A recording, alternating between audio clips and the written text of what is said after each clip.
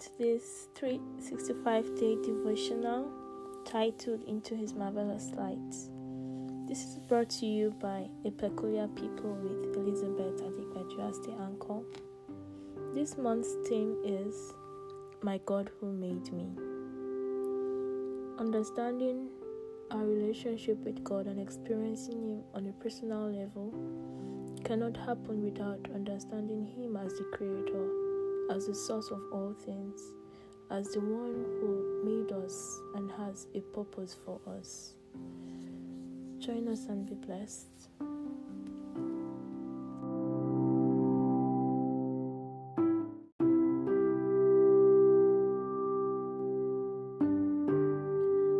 Hello. Today we'll be looking at Psalms 101, the entire chapter from verse 1 through to verse 8. The topic is guilty or not guilty. I read, I will sing of your love and justice, Lord. I will praise you with songs. I will be careful to live a blameless life. When will you come to help me? I will lead a life of integrity in my own home. I will refuse to look at anything vile and vulgar. I hate all who deal crookedly. I will have nothing to do with them. I will reject perverse ideas and stay away from every evil. I will not tolerate people who slander their neighbors. I will not endure conceit and pride. I will search for faithful people to be my companions. Only those who are above reproach will be allowed to serve me. I will not allow deceivers to serve in my house, and liars will not stay in my presence. My daily task will be to ferret out the wicked and free the city of the Lord from their grip. The verse of emphasis will be verse 2. I will be careful to live a blameless life. When will you come to help me? I will lead a life of integrity in my own home. Guilty or not guilty? I'm sure you'll be wondering where that topic came from. But I read this particular passage in the Bible, and before I get into it, what my thoughts were, whatever, I just wanted to bring this out and then I'll just talk about it. Like, then going to my own opinions on it. Like, first reading it, of course, knowing David's story, if you know David's story, you'll be like, like, guy, alpha. It's like, all of these things sound really good, and like what a Christian would say, like, oh, I want to be good, I want to live well for God and everything.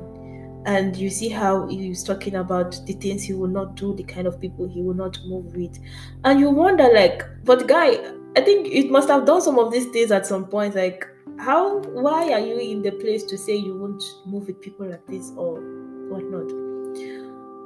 But despite David's mistakes, he was still the man after God's heart. Have you asked yourself, how come? Why? What happened? Where did he get the cheat sheet? There is no cheat sheet. Let me tell you. There's no cheat sheet. Guilty or not guilty, it's not based on what the actions are, what mistakes you made, whatever things you did wrong. But where does your heart stand with God? Yes, that's why we're having this discussion today. He started with something. He said, I will sing of your love and justice, Lord. I will praise you with songs. First of all, is that your motto? First of all, is that your goal every day when you wake up? Like, let my life glorify you, Lord. I want to praise you forever. I want to love you. I want to tell people about you.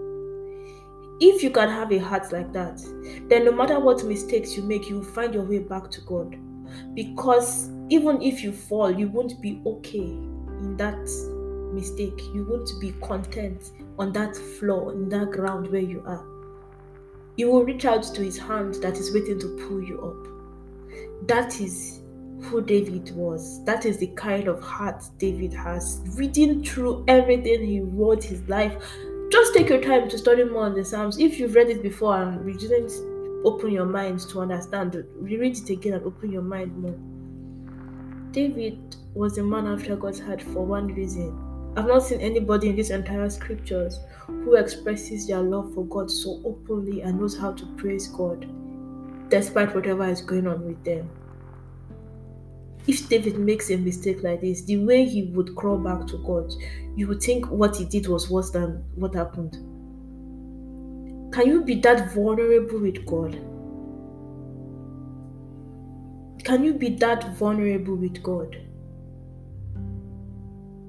To tell him that I know everything I did was wrong. I didn't mean to do any of those things. Even if I did them, I would not want to do them again. I promise to live my life according to your will. I am ready to do whatever you want me to do. What is it do you want me to give away? What is it do you want me to let go of? What is it? Do you want me to jump? Literally, I will do anything you instruct. Can we be that? Can we be that flat, that empty, that humble before the God of our salvation? Can we? Can we? Can we? Can we say things to Him and mean it with everything in our body? Can we say things to God and run with them and make sure that we keep to them with every breath that we have? Can we be that honest and open with Him? Heavenly Father, King of glory, Ancient of days, the Lion of the tribe of Judah, the Lily of the valley, the Rose of Sharon, we, your children, are here again. We've come to you, Father. We've learned from your word. We've learned from your relationship with David. We read this passage where David was talking about how he loves you and how he wants to sing of your praises, how he wants to live a good life, how he wants to avoid things that you're not happy with. We read about how he wants to do things that will please you only. God, even no matter where we are right now, no matter what we have done, no matter what is going on in our minds, we know that you love us, that you died for us. We know that you will be happy to see us living right. We know that you will be happy to see us telling people about you. Stop doing the things that don't please you.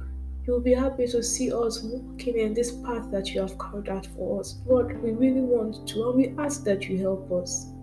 Today, we are saying that we will be careful to live a blameless life, that you have come already to help us, and we are ready to work with you, Lord. We know that with you we can do all things, and this is not out of that. Father, we trust you wholly, we trust you fully with everything that we have.